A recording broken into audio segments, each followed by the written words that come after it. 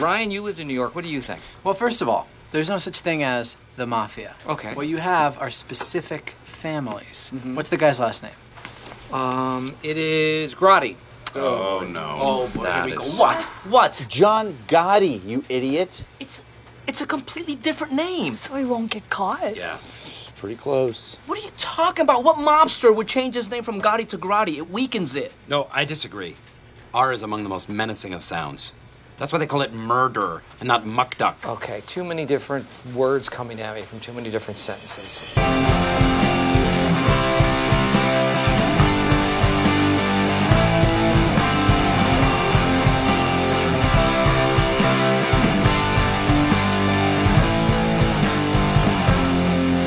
Say what you mean.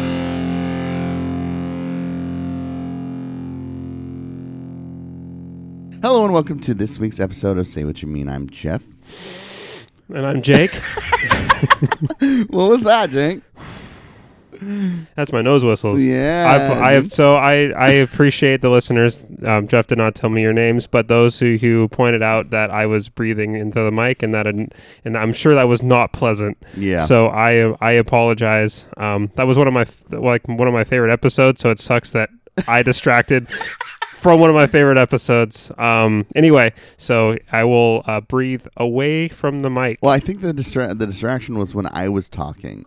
So you were just trying to hog the attention that episode. That's what I was trying to do. Subconsciously, Yeah. trying to bring it back You're onto like, me. Shit, Jeff's talking.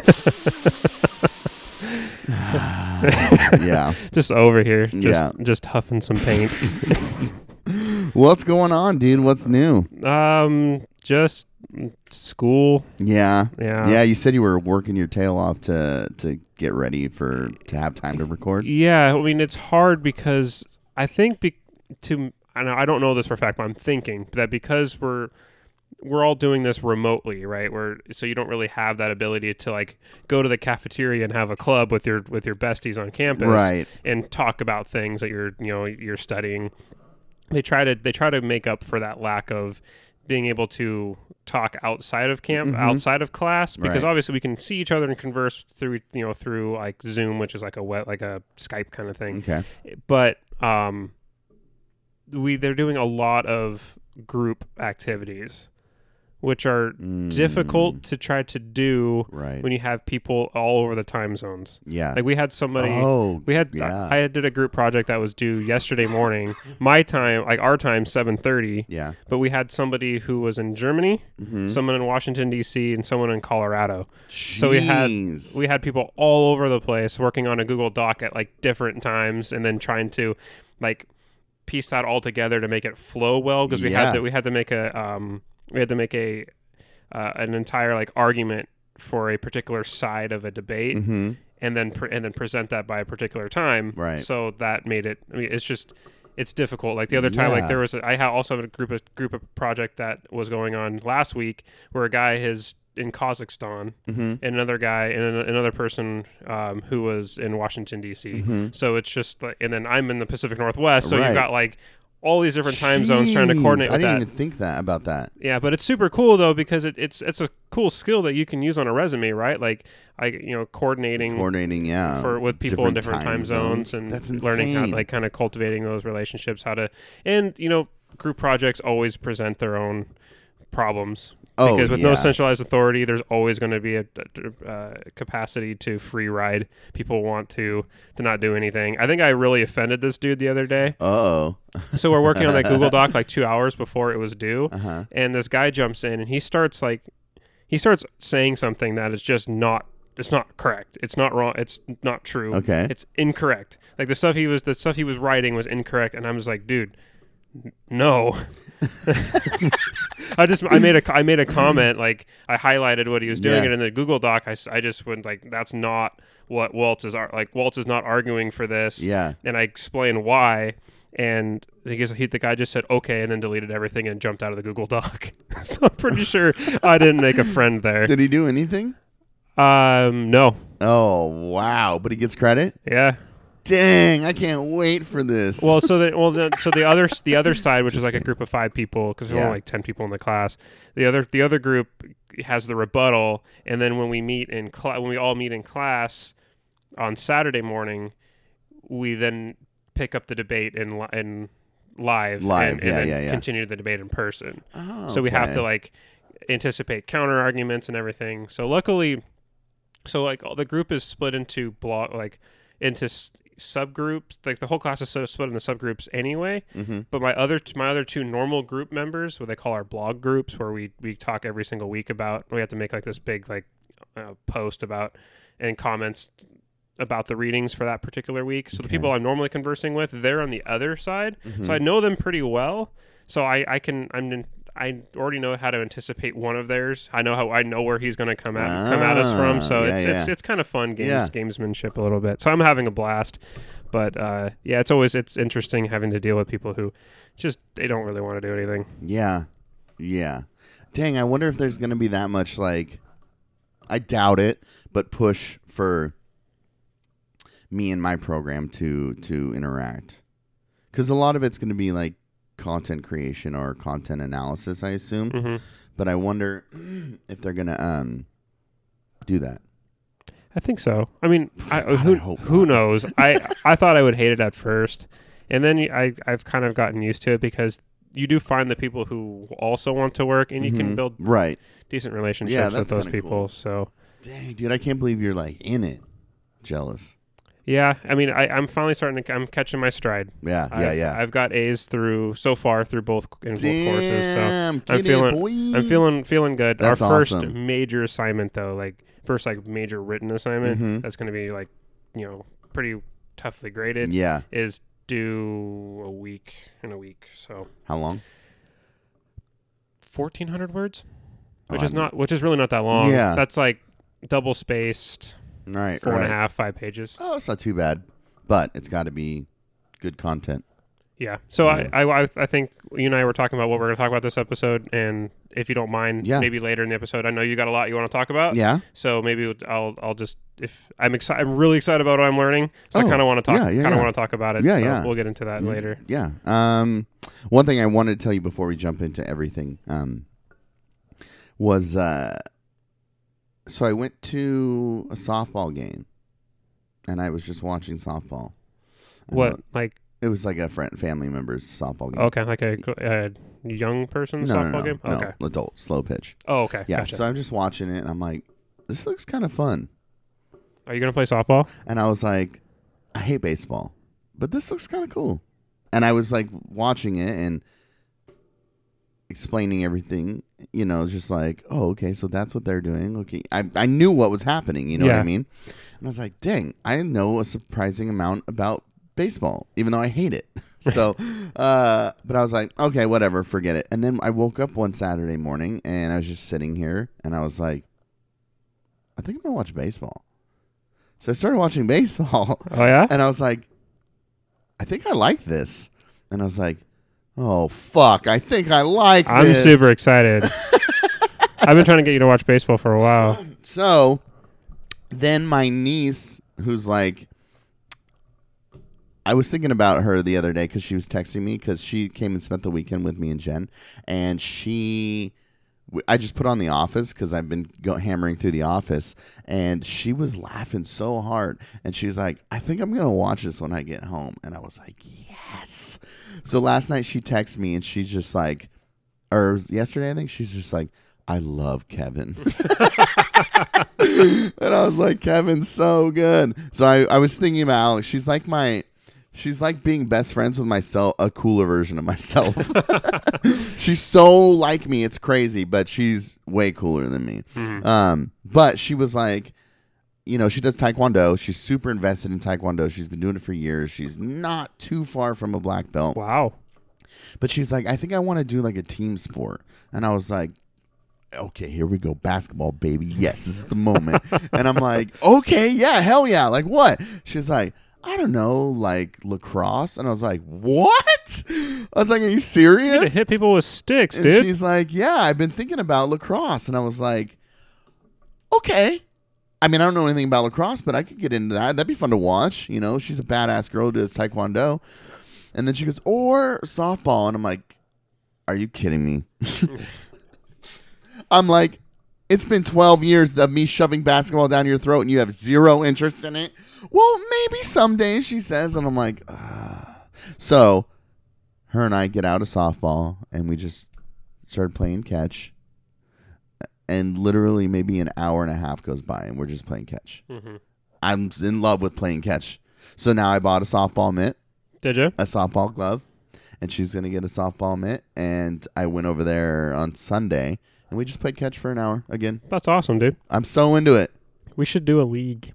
We should, but my evenings are only on the weekend. I know. Like Sunday night or Saturday night. Yeah. I mean, I could drop flag and we could do Sunday night. I think it would be so fun. Yeah. If we can get a squad, I'd be into it. Yeah. I mean, I'm terrible probably, but it's whatever. Yeah.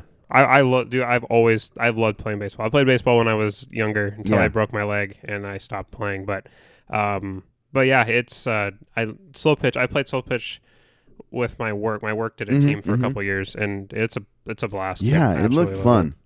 And I get spit sunflower seeds. I mean, if you do like the co-ed leagues, it's usually you don't get the bros like that show up in their uniforms. But obnoxious.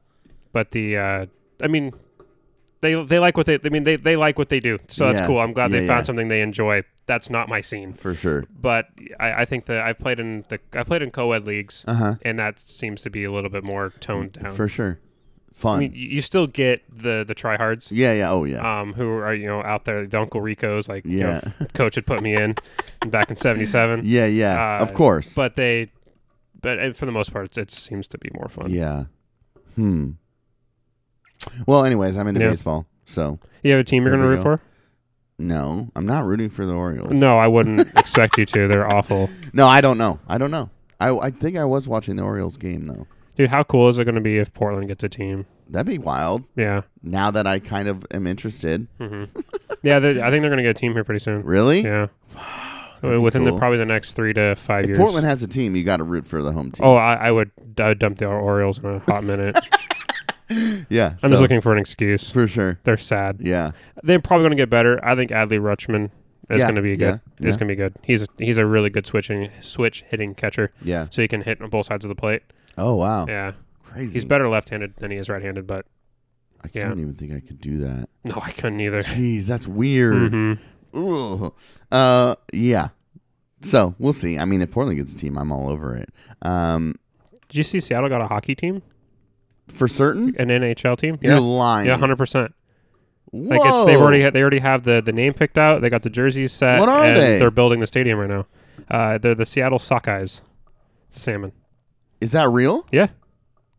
Oh, wow. And the jerseys look pretty sick. Like it's like Native American design. Wait, is this for real? Swear to God.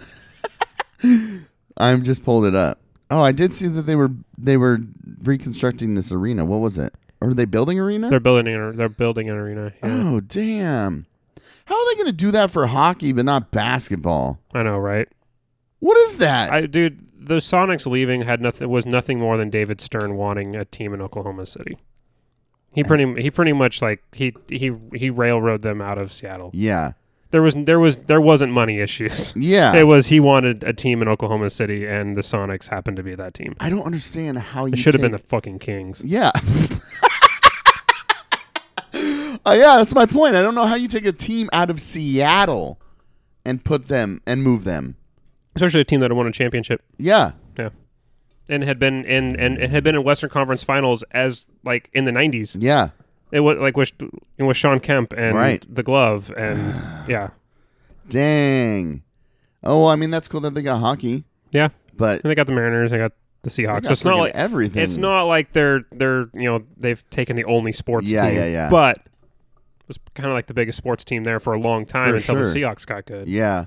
Well, we have soccer and we have basketball, and if we get baseball, that'd be dope.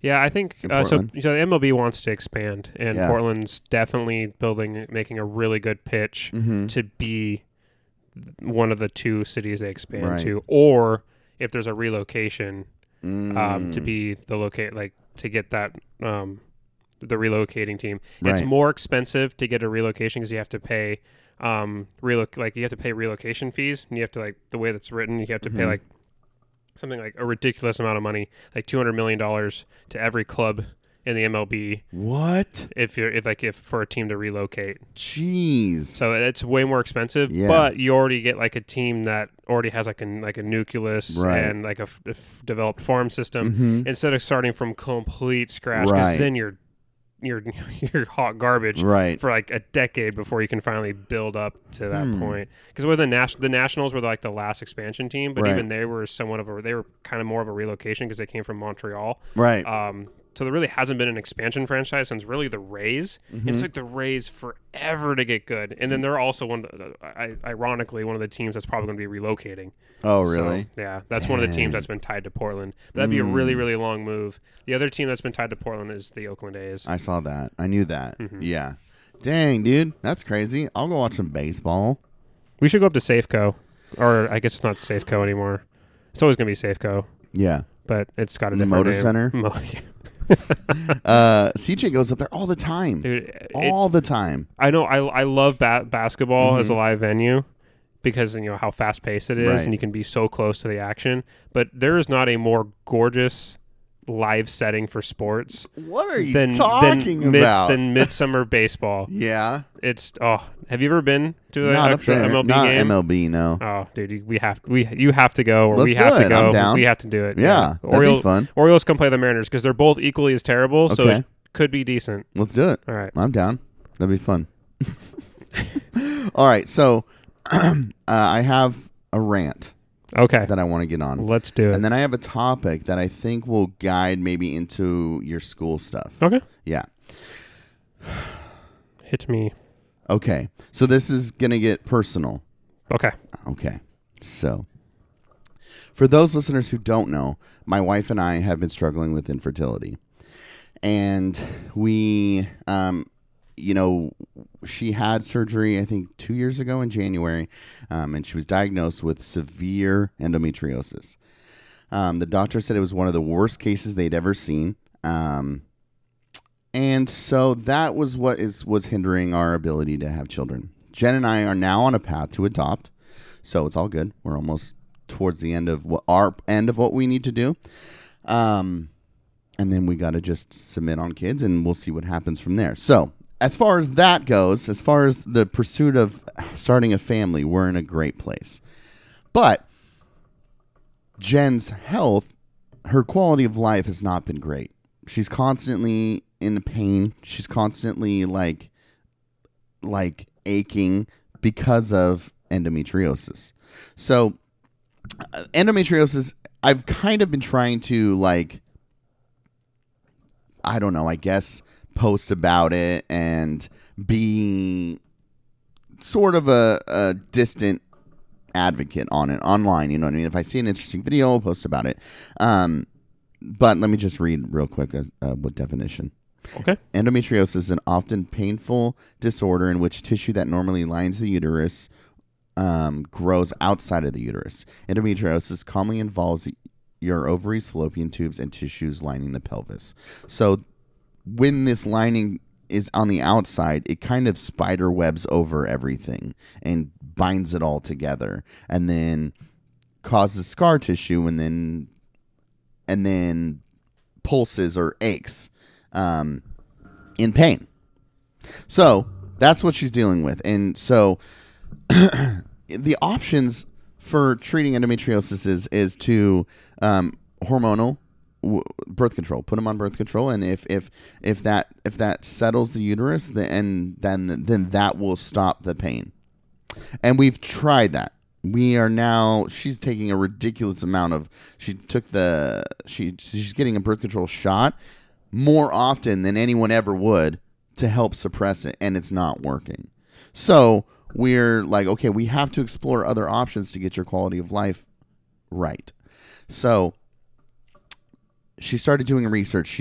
We both joined this Facebook group filled with women who are going through the same thing. Wow. And all these women are posting about how they've gone to their healthcare providers or have gone to their doctors, and they're all told the same exact thing.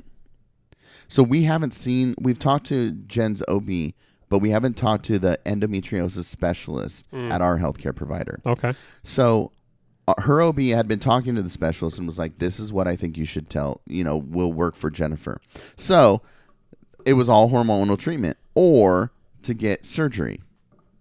So Jen you're in this group, I'm in this group, and you're seeing these women talk about what their healthcare providers are telling them.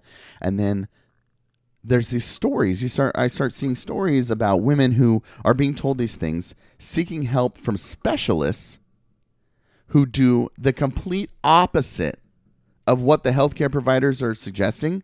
Seriously? And changing their lives. Completely changing their quality of life. So, yesterday, Jen she finally had an appointment with the endometriosis specialist at our healthcare provider. Okay. That's awesome. So we're I like, saw all you right, make a post about that. let's go see what she has to say.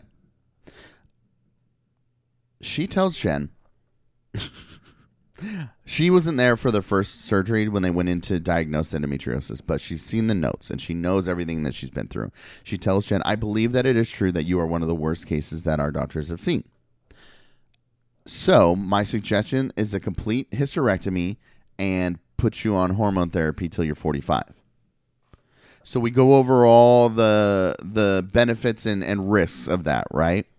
And she tells her that, so like I told you, it's like imagine a spider web binding everything. She tells her, even if your ovaries are good and not covered, I'm still taking them out. Keeping the ovaries in would prevent her from having to take hormones for the next 20 years. But she said, even if they're good, I'm going to take them out because of the risk of having to go back in. Okay. And then she's like, and then it just like everything, it was insane, Jake, sitting here and listening to this. She was like, essentially, because the endometriosis, I think, is wrapped or like damaged some of her bowels, there's a risk of cutting the bowels and then having an ostomy bag temporarily until they can go back in and then bind the bowels back together. Jesus. But then there's a risk of her what is the tubes that connect your kidneys? I don't know. It's like uterine something. I don't remember. I sound stupid right now. Anyways, so they're like, we could damage those. We could damage part of, like your, so we might have to put a stent in prior and then pull it out later. And just like all of these what ifs, like terrible what ifs, right? And Jen and I had done enough research that we went in knowing that this is the shit she was going to tell us. Yeah. So because this is what other people have had Yes. done and it's changed their quality of life. No. This is the bad stuff. That people are saying, Yes. but you're not supposed to do. Yes. Okay. So we've done research. We've listened to podcasts from specialists. We've watched videos of the actual surgeries from these specialists. My issue here is with this is my rant now. All right. My issue here is with the healthcare providers saying that this is the only option. So our healthcare provider in Portland has one endometriosis specialist. One. So that doctor is overbooked and responsible for doing these surgeries on these women. I can't imagine that person being up to date on all the most current theories, data, and methods to deal with endometriosis because they're swamped. Mm-hmm. She even told us before we left, hey, if you set up a meeting or an appointment, don't set up a phone appointment because those are actually double booked. And when I'm on the phone with a patient, I should actually be in a room with a patient also. Wow. Yeah. That's insane. So the solution in this healthcare provider is to just give these women hysterectomies. Because it's fast and quick. Because it's fast and quick and it's easy to do. Jesus. So and even if it's nowhere near like the best for... Right. So we contact the specialist, and we're going to, we contact the specialist, and we're like, hey, we're interested in coming and see you. This is kind of what the doctors have told us so far. We didn't tell them about yesterday's meeting until after yesterday's meeting. Mm-hmm. But this doctor, he goes in and removes all of the scarring, removes all of the endometriosis, basically cleans house, but does surgeries 3 times a week. Does a podcast every week, or not every week, but like once or twice a month with another specialist in England where they analyze endometriosis scholarly articles and talk about the cost benefits of this research. Okay. So this is his job, and the other doctors that we've looked into. This is their job, and their methods are different, and they can take more time. They can be more specific on the way that they do these surgeries, right? Mm-hmm. And they have not oncologists. What is the butt doctor? Gastron. Yes, there you go. Yes.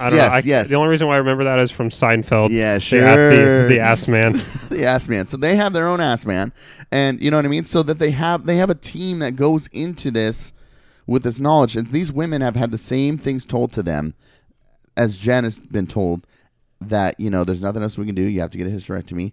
Then they go to this doctor, and he goes in. The doctor told us yesterday that she would not remove scarring because scarring just grows back. And then the specialist is like, that's just not the case.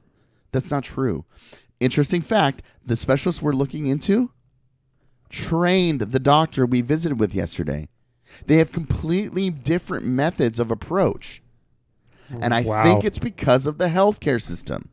Because she's overbooked, because she's so swamped, it's just easier for them to just rip it all out and push hormones. But it's also probably, if you think about it, like if she's under the assumption that scar tissue is going to come back, right? Insurance getting involved, being like, well, what can you do to not make so you have to go like back in and constantly make sure that this is a one time fix. Yes, so we're not have to keep shelling out money. That's a great point. I don't know if that's the case. I don't know if this is the case either. This is all my assumptions of the healthcare, but it's just weird that somebody who trained under the specialist we're talking to has a completely different approach. Yeah, what is the difference?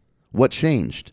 Why is this doctor? So we've done research into this doctor, and he said he left the healthcare system because of those reasons. Because so this guy has his own private practice. Yes. Okay. So that's where the frustration comes with women's health. So if these women are dealing with these things and they want the best healthcare that they can get, okay, they have to go out of network. That's insane. That's just insane. And not covered. So that's where we're at now. We're going to have to go out of network and pay for the specialist. But this guy, and not saying we're going to use this, but this is one great thing about him. He goes, I set my finances so that I can give one free surgery a month or something like that. Wow. Because I know that this isn't an option for women in the healthcare system today. Well, this seems like a good dude. A good dude. I'm just like blown away that the lack of options. And where? I'm sorry. I'm sure you probably said it, but I missed it. Mm-hmm. Where is he located? He's here in Portland. Is he? Yeah. Okay. And there's one I think in Seattle that they used to work together, both of them. So there's a bunch of doctors, but there are literally women in this group, Facebook group, who met with the same doctor we did. Mm-hmm. Was told the same thing, went to the specialist, and felt a million times better, and they didn't get a hysterectomy. Yeah, I don't understand. Yeah, I guess things like institutions can be so hard to change. Yeah. Right? Like you're talking about like this very structured, private healthcare system where it's, I think just like the way that whole institution is built, it's so hard to try to like change things. And this doctor that you're meeting with may holds some of the ideology or whatever that the person she trained under still does, but has just been institutionalized, right? And just realize that I can't change it. I'm going to have to do what they told me to do. This is what we've known has worked for in the past for this, without any sort of update because there isn't the funding to try to update the information. So, gosh, and it seems insanity, but then you think about it, it's like, I mean, right? I guess it's unfortunate. Yeah. And one thing Jen and I talked about is like at the end of the day, this, like what you're saying, this is the best thing that works statistically. If you look at all the data, it's easier just to give a hysterectomy and put them on hormones. But at the end of the day, these are women. For sure. These are people and these are lives. Yeah. And you're just going to take all their reproductive organs and put them on hormones. It's just annoying and frustrating, and it's just one more thing we're dealing with on top of where we've been, you know. Yeah. But I just wanted to put it out there because I know that we do have women listeners, but I know that we also have men listeners, and I just want people to be aware that this is something that women deal with, and you don't ever hear about people like taking men's reproductive organs just because of something. You know what I mean? Yeah. It's just weird. I just don't get it, and it doesn't make sense, and it's annoying, and it pisses me off, and... Well, you have every right to be pissed off. Like, yeah. Thank God, like, you're like you have that researcher's mind, right? Like, it's been Jen. Oh, really? 100... I'm telling you right now...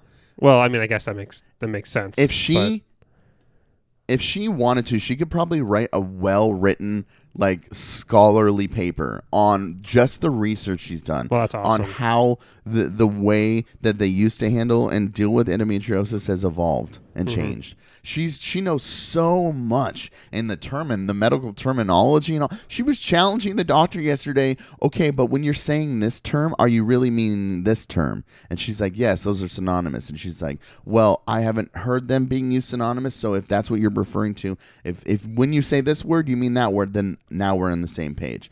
I was just like, what the fuck? Well, that's awesome. I'm glad that she has that researcher's mind, right, to really just question, like, is this what's best for my body? Right. Because I think we have such it's a doctor, they have a degree, therefore they have to be right. Right. We'll just take what they have to say as gospel, and I'm glad that, you guys didn't settle for the status quo. Right. It was just negative. You could just feel the negativity of, like, basically like, well, you're fucked, and I'm going to go in there and take. It was almost, her and I started joking about. She's like, I want your organs. Like, it's just almost like if your ovaries are fine, I'm still going to take them.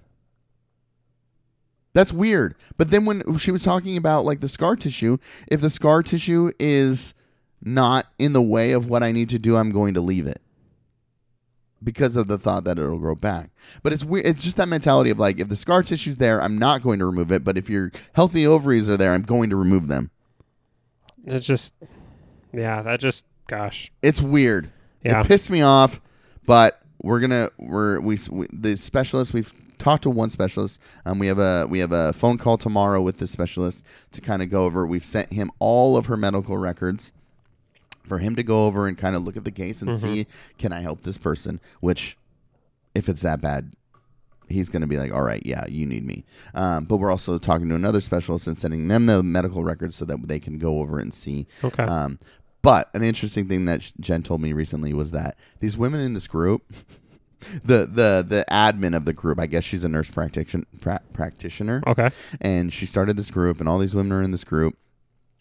She posted the other day, like, this thing that they do. It's kind of fucked up, but it's kind of hilarious.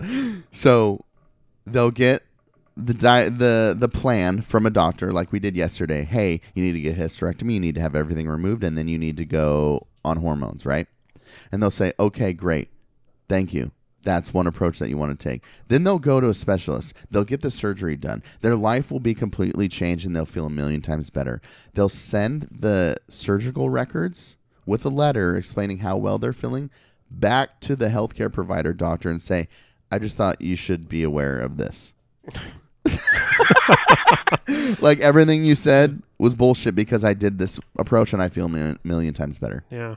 It's just so odd that it's so resistant to change. Right. Why is there no desire to give the best healthcare? I get that it's probably swamped and busy and hard, but you have one endometriosis specialist doctor. Why not get a whole team? Then that's not all on one person. Then some of you can spend time staying up to date on the research and the newest methods. Yeah, I mean, I guess it's just, where's the money? Right. Like, doctors are coming out of med school looking, I'm not saying, I mean, there's obviously doctors who are in the profession because they want to do good and they want to help, and the money is secondary. There's also people chasing MDs because they want money, so they're going into fields where there's a lot of money. Yeah. So I don't know. I'm just assuming that endometriosis might be such a subfield that it's hard to find people who are Right. even wanting to specialize in it. Oh, for sure. Yeah. Well, and I think this doctor's doing really well, the specialist. Yeah. Because like he's super sought after, and we asked, is there like a super is there a long wait like to get in with him? They're like, no. And we're like, oh, well, isn't he like super sought after? Yeah, but he does surgeries three days a week, so he's getting through these patients and making sure that they're getting the right care, and then getting taken care of. Whereas at other healthcare providers, that one doctor might do a few surgeries on one day. You know what I mean? So he's doing like a doctor who's doing a few per day is doing like 10 a week. Like, What do you mean? well, how many per week would they be doing if they're doing multiple? The specialist? Well, the specialist you said is doing 3 day.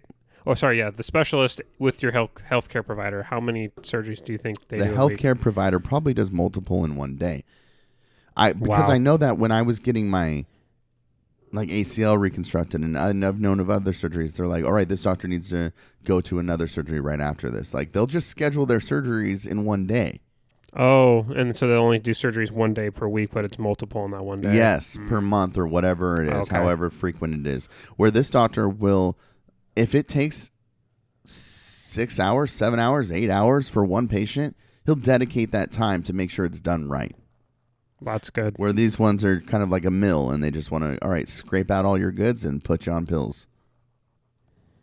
Yeah, It's frustrating. That's super unfortunate. Yeah.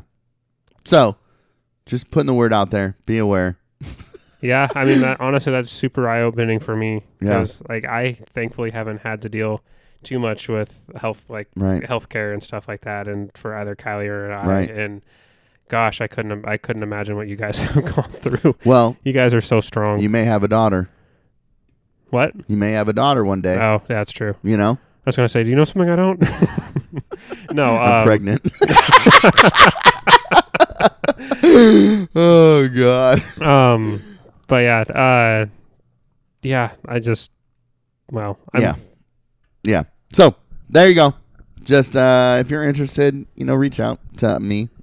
We'll chat. I can tell you about it. I can tell you about our experience and where to go if you need to, and what groups to join and who to talk to if you're dealing with the same stuff or know anyone who's dealing with the same stuff. I don't want anyone to go through this. You guys aren't alone in any of this, whether it's infertility issues or endometriosis pain or anything like that. Like, I've been through it all, and it's interesting being, the guy through this. Yeah. So, guys, if you want to chat, I'm totally down. Girls, if you need some direction on the groups that we go to or whatever, I'm totally down to hook you up with that too. Well, thanks, Jeff, for sharing all that with Yeah. us. I know it's been really tough on you guys. Yeah. But, It sucks. yeah.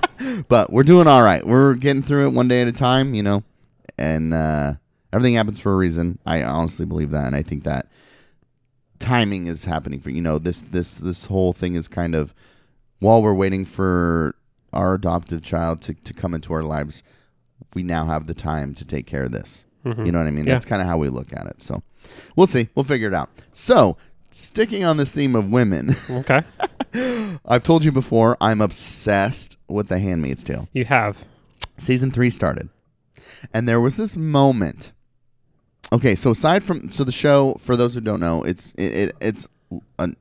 about oppressing women being second class, but it also is a show about strength through womanhood and individualism and unity. It's freaking awesome. I mean, it's pretty brutal, some of the rape scenes, but you'll love this, Jake. There's a scene on season 3. They've introduced a character who was foundational in creating this theocracy.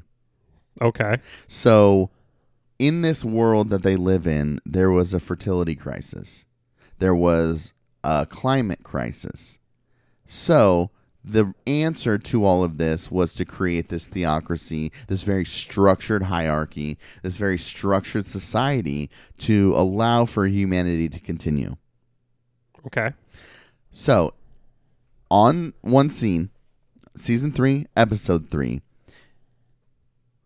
the main character, not the main character, this new character, Joseph Lawrence is his name. He's a commander. He's one of the foundational people, if not the founding father of this society. Tells the main character in front of a room of other men and commanders, go grab this book off my bookshelf. He's trying to make a point, right? I'll get to the book he grabs in a second. But she walks over to the bookshelf, and the camera shows the bookshelf for a second. And I tried to read as quickly as possible. And I was like, whoa, pause it. Jen pauses. I'm like, rewind it and pause it on that shelf. And so she does. And these are the titles of these books. I love when, just side note, sorry. Yeah. I love it when writers and producers put that much detail. Jake, you're going to love this. Okay. It's so good. So these are the titles of the books that were on his shelf. Oh, Thomas Hobbes Leviathan. He didn't grab, nope. Oh, okay. He didn't grab, they're written by this character. Oh. Yeah. Okay. Yeah. Some of them are. I have four books that did not have the author's name. Mm-hmm. And then the last 4 had the Joseph Lawrence's name. Oh, okay. So these are fictional books. Yes. Okay. But he had written these books prior to the crisis. Okay. Which then everybody turned to him to fix the problem. Is what I'm. Okay. We're not there yet, but I think that's where it's going. Sure. First book titled Economic Effects of the Religious Revival During the Fertility Crisis. Women's Work and Coffee Spoons, Empirical Model of Women's Hours of Work. American Prosperity in a Warming World. Second Class and Emerging Power of Religion. So those were the first 4 that weren't written by him. Mm-hmm. These were written by this character. So tight.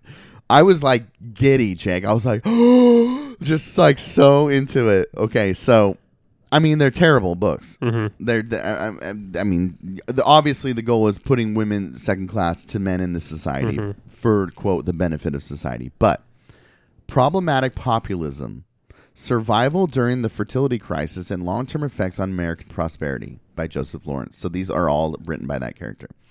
The case for relaunching the mercantile economy in developing nations. Religious genealogy. So colonialism. Yeah. Yeah. The religious genealogy of Western economics, and then the brink of extinction. That's crazy that someone sat around and thought of those titles of something that only somebody who like you would be crazy enough to pause it on to read them. Yeah. But that's so rewarding. Like as a saying. viewer, that's so rewarding too, right? Yeah. But that's cool. That's what I'm saying. Like I was like, wait. And there's like some real world like Yes. parallels there, like the revival of the mercantile economy, like what China's doing with debt democracy. Yeah, that's crazy. So in that scene, the book he has her go grab is The Descent of Man and Selection in Relation to Sex by Charles Darwin. Oh. It lays out a theory of women's inferiority to man under the guise of scientific fact. Wait. Yes. So yes. Darwin? Yes. Right? So Darwin is always like his theories are so always like misappropriated. But also, if this is a theocracy and based on faith, they're using kind of the antithesis to. They're using the author or the arguer for evolution. Yeah. To argue this case of men being superior in a world where based on God. Oh. Yeah.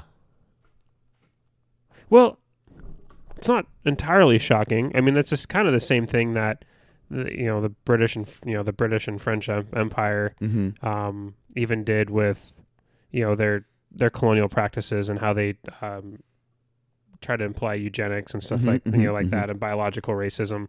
And then there was they tried to infuse theology in with that. So there's definitely a real world historical precedent for that. I don't know how you got to do some crazy gymnastics to get there. Yeah. But it's not like it's that. It hasn't been. It's been attempted in the real world.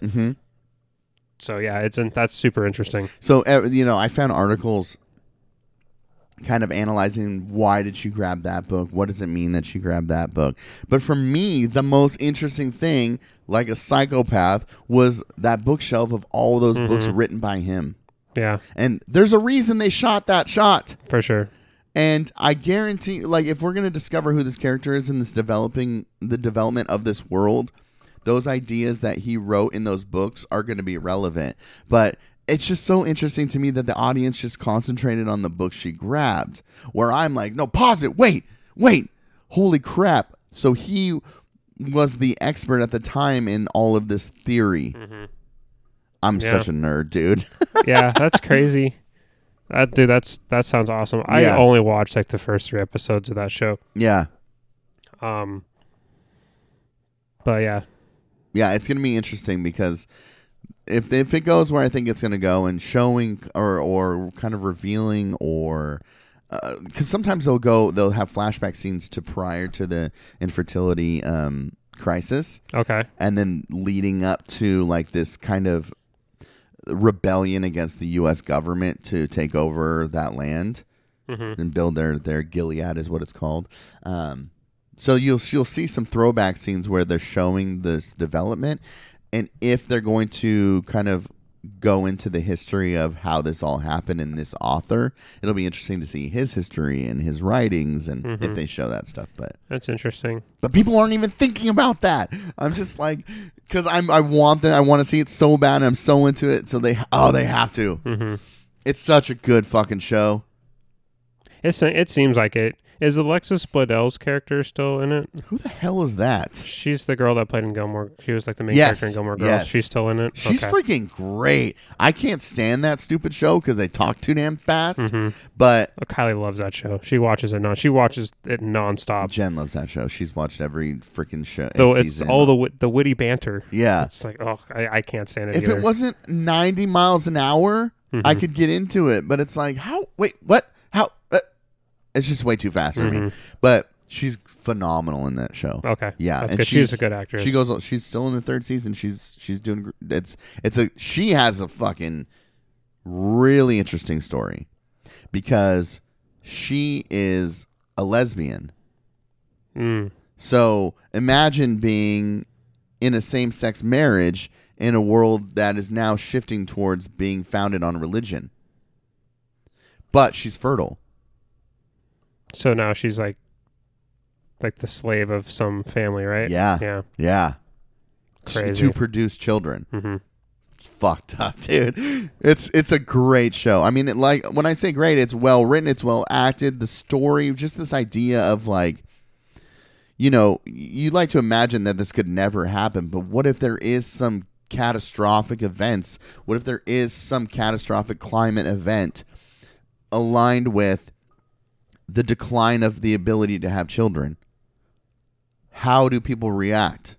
How does the government react? If there's less people, what do you do to save your species? I don't know. It's crazy to think about when you watch this. I don't know. You could see like the possibilities, I guess, if you will, but we like to think that it's never a possibility. Yeah. I know that's super deep analysis. Yeah. But it's interesting to think about. Like when you're talking about the reordering of the very society that we know of. Right. Like there are women who are dedicated to just produce children. Women who are dedicated as like as housekeepers, basically, like slaves. And then there's like this I can't remember the name of the place, but they just send them to work in this like radioactive fields.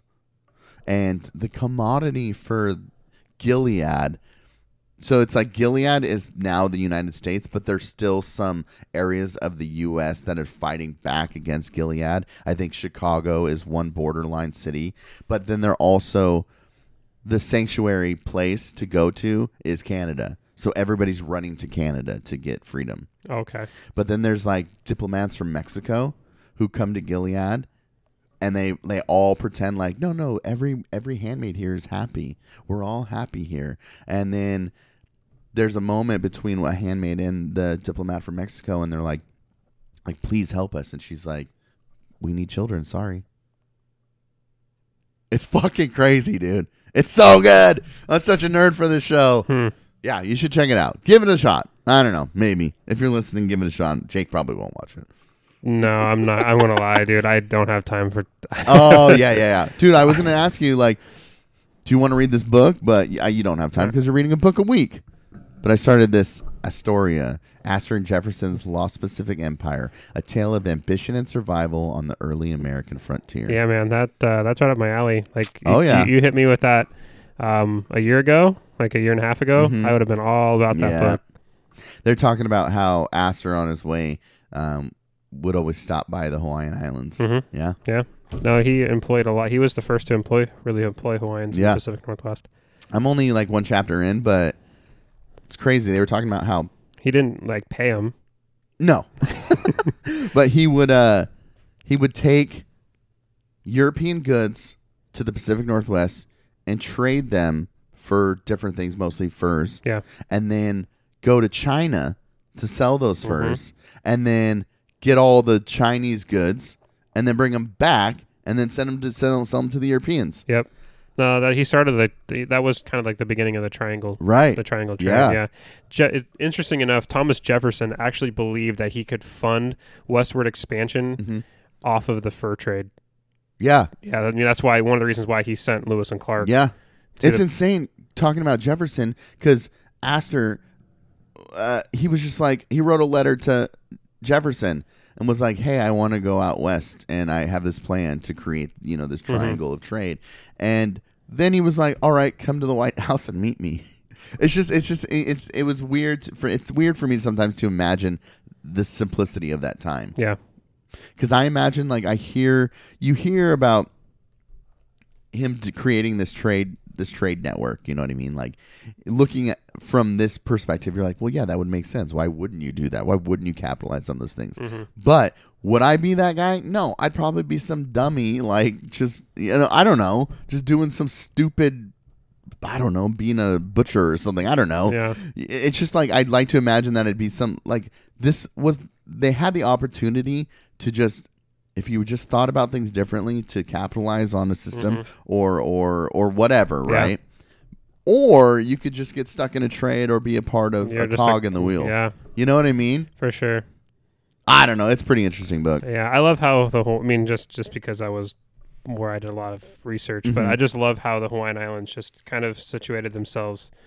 I mean, not on purpose, but how they ended up being as a process, how the Hawaiian Islands just became like situated within that broader empire and trade network. Yeah. So we'll see. I'll keep you updated on what I've learned. Yeah, and I'm sure you know more than me, so we'll discuss. Well, it. I mean, you'll know more than me by the end of that book, especially on the American Fur Company. Yeah, that's what they just started introducing the American Fur Company, the Northwest something. Yeah, so there's the Northwest Company, which is British. Yeah, they talked about the American versus Northwest. Yeah, so the Northwest was the first British company in the Northwest, and then the Hudson's Bay Company comes in later. Then there's the merger between the Northwest and Hudson's Bay Company, right? And the like 1820s, late 1820s. But yeah, it's like all the expeditions into the Snake River Valley and stuff like that. It's really cool. And some of the micro histories of the early settlers on this area, like one of the first Hawaiians to come to the Pacific Northwest and as a fur trade employee ends up getting traded from the Americans. Like he's an employee, right? But then he gets traded to representatives from the Northwest Company. Yeah, they bring him all the way back across, like up through Canada, all the way to Boston, ship him to England, and then he ends up on a boat all the way back in the Hawaiian Islands. Oh, like throughout for like it's like a 10-year journey, but right. basically as an employee, but more of a slave because he didn't really have his own agency. Right. He just kept getting traded from company to company, and then eventually made his way back to the Hawaiian Islands, and then voluntarily came back to work for the Hudson's Bay Company. Right. So just kind of bizarre. Yeah. Yeah. So, John Jacob Astor. Yep. And Astoria. The founder of Astoria. I go to Astoria every year. So I was like, I see this book every time I go to Astoria and little shops in the windows, and I was like, I should read that someday. So That I looks started super good. reading Yeah, it. keep me updated. I love that little that kind of history. That's $5 at Goodwill. Perfect. Dude, I'm always scavenging Goodwill. Oh, I always tell Kylie, I'm like, we should go into Goodwill and take a look. Jeff's always finding good deals for the night. We'd never stop. the books are where it's at. Tell me about your school, Jake. Oh, I don't know. Oh, I- casual. Well, I don't know. Like, do you want to talk about? So Just bring staying me on the staying heat. on, no staying on like movies because I just watched Chernobyl. Dude, if you get a chance to watch Chernobyl, I know it's the popular thing, and Yeah. you're kind of a contrarian, I so am. you're not going to want like you're. And I'm the What's same it way. on? What's I'm it the same on? way. If I'm told something's popular, you should watch it. I'm like, I'm good. Yeah, don't watch Handmaid's Tale. It sucks. You watch Chernobyl, but you just told me you don't have time to watch Handmaid's Tale? Chernobyl's only 5 episodes total. Like there's not Oh. going to be seasons. It's literally Oh. 5 episodes. Okay. So I was like, I can do that. Okay, what's it on?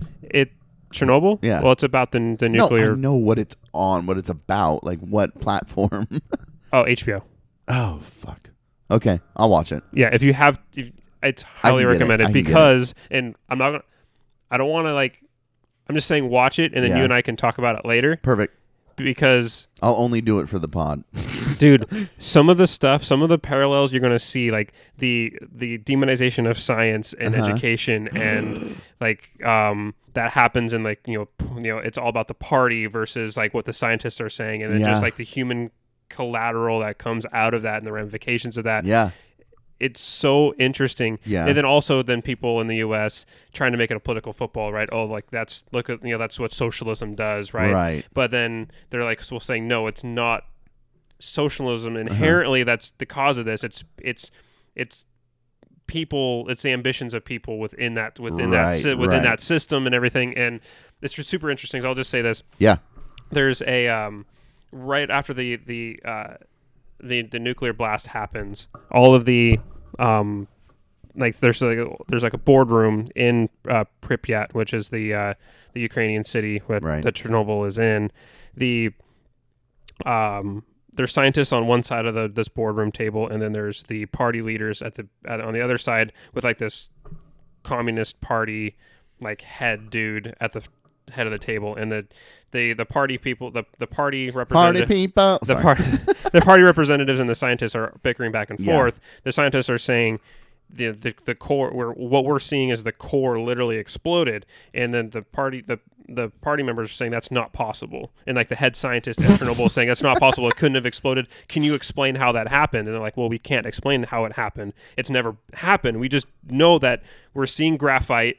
That means the core had to have been exploded. And they're like, no, that's not it. Because one, they didn't want to admit that they had this catastrophic failure that was caused by, in a lot of ways, by negligence. And so that it's all everybody trying to the party trying to insulate itself from embarrassment. Where the scientists are saying everything, and it's just like this manipulation of everything. Well, they're bickering back and forth, and this old guy who's like this Communist Party head cheese starts banging his cane on the table, and he stops and he goes, he basically shuts up the scientists and says, the party is the representation of the people. The party can never be wrong because it is the people. Whoa. And he points to a picture, a painting of Vladimir Lenin on the wall, and he goes, thank you all of you guys for your concern, but it's the Communist Party is built on the party because it's a party of the people, and therefore the party is never wrong. So and then so everybody like just stops because like that's pretty much the end of it. Like we're going with what the state says because the state is an instrument of the people. Right. So, some conservative. It's not Steven Crowder, but someone like Steven Crowder starts talking about it's socialism and Stephen King, the author, tweets, "There's no way you can watch Chernobyl and not think of the Trump administration." And this conservative pundit on social media tweets back at him and says, how can you say that this is, it's socialism. It's not like you're an idiot, blah, blah, blah, blah, blah. Well, the producer of Chernobyl comes back at this conservative guy and says, you're the guy with the cane. You just worship a different person's painting on the wall. And it was, dude, that was literally like the biggest mic drop Whoa. ever. It was so good. So it's in the first. This is all in the first episode. Okay. So it's if there's only one to watch, it's the first one. Yeah, but I'll watch them all. Dude, it's so good. So I got really into just researching Chernobyl like years ago. So I don't remember all the facts and things that I saw, but I was super into like what happened, and there was I watched a documentary I think on it, but just talking about the people who were sacrificing their lives essentially to go in there and clean it up or to help stop it. Yeah, because that's all exposure. Mm-hmm. And then they were in the documentary. They were talking about like this cloud. Wasn't okay. So this is according to the documentary, if I'm remembering it right. They kept it quiet and nobody knew about it at first. But what gave it away to the outside world that something had happened was a cloud that was like of nuclear fucking radiation had floated over another city in a different country. And they sensed it on their shit. And they're like, that shit is... what is that from? Yeah, basically, and they traced the weather pattern to Chernobyl. That's how they. I think it was French scientists that ended up detecting it. That's insane. Because the wind direction was coming out of the west, so it was pushing everything towards out of the communist bloc. Where they were trying to cover everything up. Jesus. It's absolutely the same. And then of course, like I watch this, I'm like, how much of this is really true? They do a really good job. Okay, a really good job of kind of sticking to as accurate as possible. They don't really bloviate anything, which is nice. Do they use any real life footage? Not that I saw. Okay, because on this documentary, the helicopters are literally hovering over the fucking plant, and all this radiation is just like coming up on them. Yeah. The exposure must have been insane. Yeah, all of those people like died, even though the Russian government today maintains that the only deaths attributed from Chernobyl is 31, which is just ridiculous. Because I mean, I guess there's really no point in like you can spoil it because it's all history, right? You can research this, but they to get because the granite was what lined the core, and when it exploded, it threw this radioactive granite all over the rooftops. In order for them to build like the shield over it for like to try to contain it over the long period of time, they needed to remove that granite, otherwise they couldn't build this shield. So they went to Moscow and they said, we need a machine, but the Soviets didn't have the technology to build a machine that could survive that much radiation. So they went to Germany, France, and Canada, all built machines to give to the Russian government, the Soviet Union, to use to push this granite back into like the hole so they could then cover it up. Well, the Russian government didn't tell the scientists on the ground at Chernobyl that they're sticking with their party line that the most amount of radiation was only like 800 Roentgen or 1,000 Roentgen, which was like a third of what it actually was. Right. So they went to go put this robot that was the scientists thought was going to be able to solve the problem. They go and put it in, and it dies in like a minute. It just because they were lying about the radiation levels. Because the Russian government lied about the radiation levels to the people who were building the machine that was meant to go in and fix it. So the Russian government, to try to not be embarrassed, didn't want to tell how much radiation there was, set the whole thing up for failure just because they didn't want to be embarrassed. So then the scientists had no other recourse but then to say, well, we'll use they call biological machines, which is literally just shipping in thousands of Russian like National Guard troops between the ages of like 18 and 35, lining them with basically lead suits, and then running up there. You had like 90 on like roof 3. You had like 90 seconds to run out there, take a shovel, throw as much granite of this radioactive granite off of the roof, and then as soon as the whistle blew, you had to book it back. And if you got any sort of cuts or like you're like anything else, you were toast. Yeah, like you got radiation sickness immediately because you're like talking like 2,000 Roentgen. They said in that 90 seconds, that was as much radiation as the human body can take in a lifetime.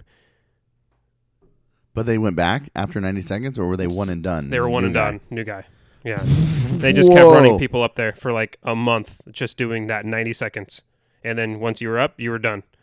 but they just kept just funneling people through. Oh my word! And they said they really don't know how many, because the Soviet Union is so tight-lipped. Right. They really don't know how many these people died of cancer. But then it gets like the firefighters that showed up to Chernobyl at first, like it's so awful because they sent those guys to the roof Yeah. with no protection Yeah. to put out this fire, and then like they all died from radiation sickness. But like they do it's terrible. But that like reading about like how they filmed and like did the makeup for people with like literally like dissolving from radiation sickness is that it's accurate. It's hard to watch. Is it? It's super hard to watch, I but want to watch it. it's good, dude. You should watch the show because not only for the political intrigue, but then Right. also like just it's one of those shows that from the beginning to the end, it's hopeless. Right. It stays within itself. Yeah. It doesn't try to give you like, well, there is a little bit of hope. No, Right. it's just despair from the beginning to the end.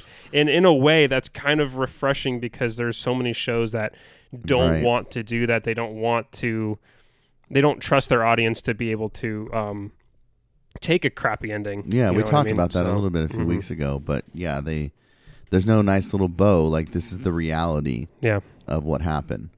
Damn, dude. Okay, yeah, I'll check it out. I was just Googling, Chernobyl HBO show. The creator of HBO's Chernobyl would love if you stopped taking nuclear disaster selfies. Yeah, so I guess that's a thing now. What? People are going, into the exclusion zone and taking like selfies, and it's super radioactive. What is wrong with people? People dude? are so dumb. So stupid. Look at this dude. Just smiling at the top. Yeah, that guy's gonna die. Yeah. What are they thinking? Like all the scientists who were there, Uh-huh. they all died from cancer over within years of being within years of the incident. Yeah. That's crazy, dude. Wow. Okay, I'll check it out. I was hesitant because, well, you know why. You know me. Everybody's it's popular. Yeah. Dang. That sounds super interesting. And then I'll probably get really into it because I always do. Then I'll read a book and watch a documentary and just want to know every detail. Wasn't there something that came out that Russia wants to make their own version of They the story? do, yeah, because they're maintaining that it was the whole accident occurred because of the CIA. The CIA Yeah. caused the accident. Yeah. What if that's true? Okay, then the only way it could have happened is if they implanted if it was actually like they paid off like the lead scientist to run all of these tests and drop the core down to some sort of like Unstable. and then he made it super unstable because he was trying to prove a theory Right. about like a backup energy or something like that, and he like his promotion was tied to this, so he was like really really pushing this and wanted it done, even though everybody in the room was telling him like don't do it, don't restart it this fast, Right. and then it blows. So and it was a design fault. Like so negligence was half of it. The other half was that and you could only get to this fatal flaw through gross negligence, but there was a fatal flaw in the design that the original designer of the in the Soviet Union, the Soviet scientist that designed these core reactors, knew about, and then when he published his findings, they censored it all. So and then that gets discovered, and the scientist that goes in front of the entire like Soviet Union and basically in front of the world and outs the Soviet Union on covering up this material. Right. Like he pretty much gets a piece of pariah and he ends up committing suicide in real life.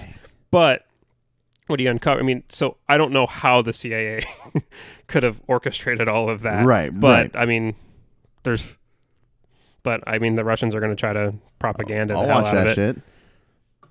Yeah, could you imagine like some just Russian propaganda? Yeah, like just the I most wish, the dude. most far-fetched shit. That'd be just awesome. detached from reality.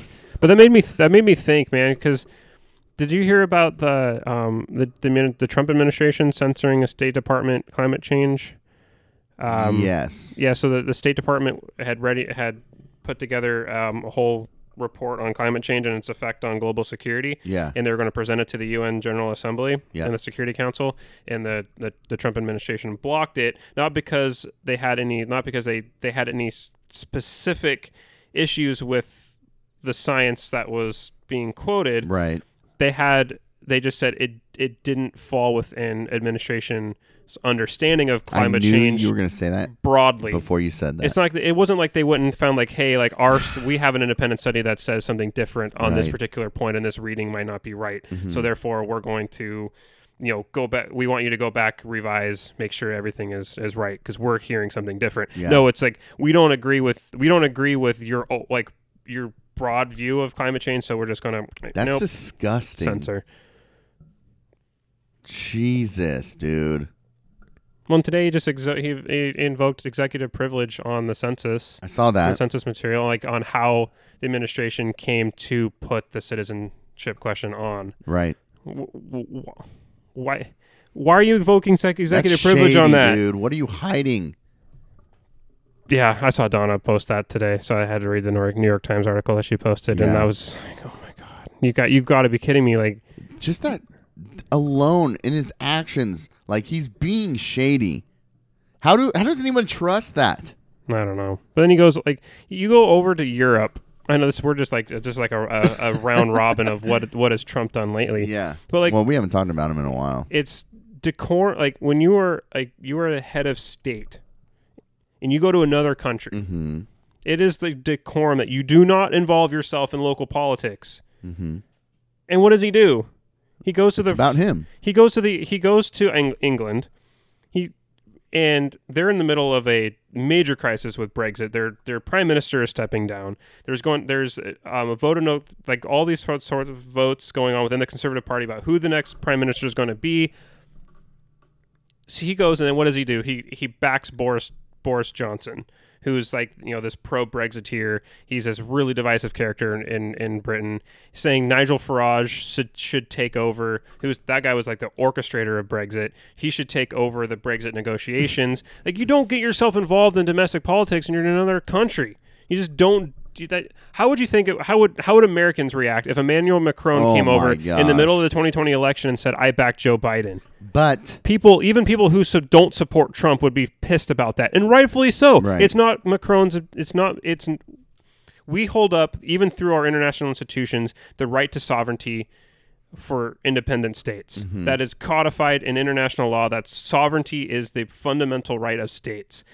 You don't go over and do that. You just don't. It's so outside of decorum for how outside the norm. I mean, I guess, why am I saying this? He doesn't care about norms. he's the expert, Jake. And then he goes to. So have you heard about have you read anything about the border dispute between Ireland and Northern, No. the Irish? So Northern Ireland and the Republic of Ireland used to have a wall. Okay. And that was one of the major issues between them, because the Republic of Ireland is in the EU, is like part of or is it Northern Ireland? God, why can't I think of this? One of the Irelands Okay. is part of the UK. Okay. The other one is not. It's an independent country. Mm-hmm. There's a wall between them. And that wall has caused so much tension between the two, and was really the catalyst for a lot of the infighting. They tore down the wall, and that's allowed for free trade and free traffic, people to work in either country, and it's really soothed tensions between the Protestants and Catholics who are on both, like, kind of on the both sides of that border. What does Trump do when he met with the prime minister? He goes, "You guys need a wall." And like the wall, like one of the reasons why Ireland is both the Irish countries are so worried about Brexit is that it would force a wall to get rebuilt, and that's one of the things that they're trying to discuss right now in the EU, in the Brexit negotiations, is what are they going to do with there's going to be a hard border now between Northern Ireland and the Republic of Ireland. They don't want a wall. Right. They said the wall is going to cause all sorts of problems, both social, politically, Right. and they're afraid it's going to reinstigate the violence that we saw in past decades. So Trump, knowing nothing, just goes and sitting there with the prime minister of Northern Ireland and says, "You guys need a wall," and he's actually no, we don't want a wall. And he's like, "Oh yeah, I knew that." Oh, You should my go word. Google the Is the it interaction. recorded? Yes, the interaction between Ireland and Trump, the Prime Minister of Northern Ireland and Trump about the wall between the two countries. It's Wow. oh my god, dude! I was. It's just it's insane to me that he is, yeah. We'll be discussing various things. Probably you'll ask me about Brexit because I just left some very good people that are very much involved with Brexit, as you know. And I think that'll all work out. It'll all work out very well. And also for you with your wall, your border. I mean, we have a border situation in the United States and you have one over here. But I hear it's going to work out very well. I think it's both going to work out well. It's going to work out very well here. And again, both the military and the trade is such a big factor, and we're going to be discussing that very much. So it's an honor to be in Ireland with my friend, and he's doing a great job as your Prime Minister. The main thing we want to avoid, of course, is kind of border or wall between. No, I think you do. North and I South, think so. you do. The way it works now is good. You want to try and keep it that way, and I know that's a big point of contention with respect to Brexit is your border, and I'm sure it's going to work out well. I know they're focused very heavily on it. He's like, yeah, your wall. You're dealing with the same things we're dealing with over in the United States. He's like, yeah, but we don't want a wall. and then he tries to like quickly backtrack. Yeah, and yeah, say, yeah. Like, yeah, the way it works right now works really well. Well, if you knew anything about the Brexit negotiations, you would know that the border is like a huge topic issue. And if Brexit proceeds if a hard Brexit proceeds as you are. So he's talking on both sides of his mouth because Boris Johnson and Nigel Farage, the guys his homies he's backing, are pushing for a hard Brexit, which would necessitate a wall being built. Right. But then he's telling the Prime Minister of Northern Ireland that What you have now works. Right. You can't have it both. Oh my gosh. Jesus. All right, Jake. Well, this has been fun. Yeah. Next week we can talk about the research I'm doing. Okay. The think about, can the international system be fundamentally remade to where nation states are not the principled actors? Oh. Okay. Because right now the way the international system is set Right. up, it's all independent sovereign states interacting with each other with hard boundaries, and they're with all autonomy. Yeah. And the question is can we get past that to a point where can it be fundamentally altered? Not getting past, because that's like just some normative language. Right. But can it be fundamentally remade to where the nation state isn't the primary actor in the international sphere, or does anarchy, being the structure that keep and therefore having causal effects on behavior associated with anarchy? We've talked about anarchy and what that self-help and everything, or does that keep, because of the environmental realities of anarchy, does that keep the nations? Will that always keep the primary actor at the international level sovereign nation states? So it's just kind of asking that question: is like, can it be fundamentally remade or not? Okay. So there's different schools of thought on both sides, and I think you guys may absolutely hate it. I don't know, but I love talking about it. So next week, I think it'd be fun to kind of talk about that. I'll keep you updated on Handmaid's Tale and if they explore the origins of the theocracy. Okay. Because I'm super into that. And of course, I'll update you on Astoria. Yep. Let me know. All right, real quick, I wanted to before we go, I wanted to mention, we posted a little bit on our social media, but the KXRW Independent Radio second annual backstage block party. June 29th, Saturday. Jake, We will be here. we'll be there. Be there. Join us Saturday, June 29th from 3 p.m. to 7 p.m. at Say Chow Eatery and Tap Room for a fun afternoon of food, drinks, live musics, games, prizes, and community. Bring along your family, friends, coworkers, and neighbors to support your local radio station. So yeah, as you guys know, Jake and I do To the Republic on KXRW, and this is a celebration of the radio station, but I think the proceeds go to helping continue and build and fund the radio. Yeah, because station. it operates under a like a Class C nonprofit or something like that. So it so we really are just basically rely on donations and fund for our funding, and would really appreciate if everybody could come out there. Yep. Jeff and I will be speaking. I don't know to what end yet. Well, it says a meet and greet with the current host, so hopefully there's not like a formal fucking speech. We have to like stand up there. Fuck that. Yeah. I'll sit in a chair and you can come say hi. But yeah, we'll be there. It's gonna be fun. We're gonna hang out. I think there's like tickets include 2 drink tickets per individual, 1 raffle ticket per individual, and access to the summer buffet by Say Chow's Chef Peter. Yeah. I heard it's really good. I haven't been. Me neither. But they always seem to have a whole lot of KXRW always seems to hold a lot of their stuff there too. Yeah. So yeah.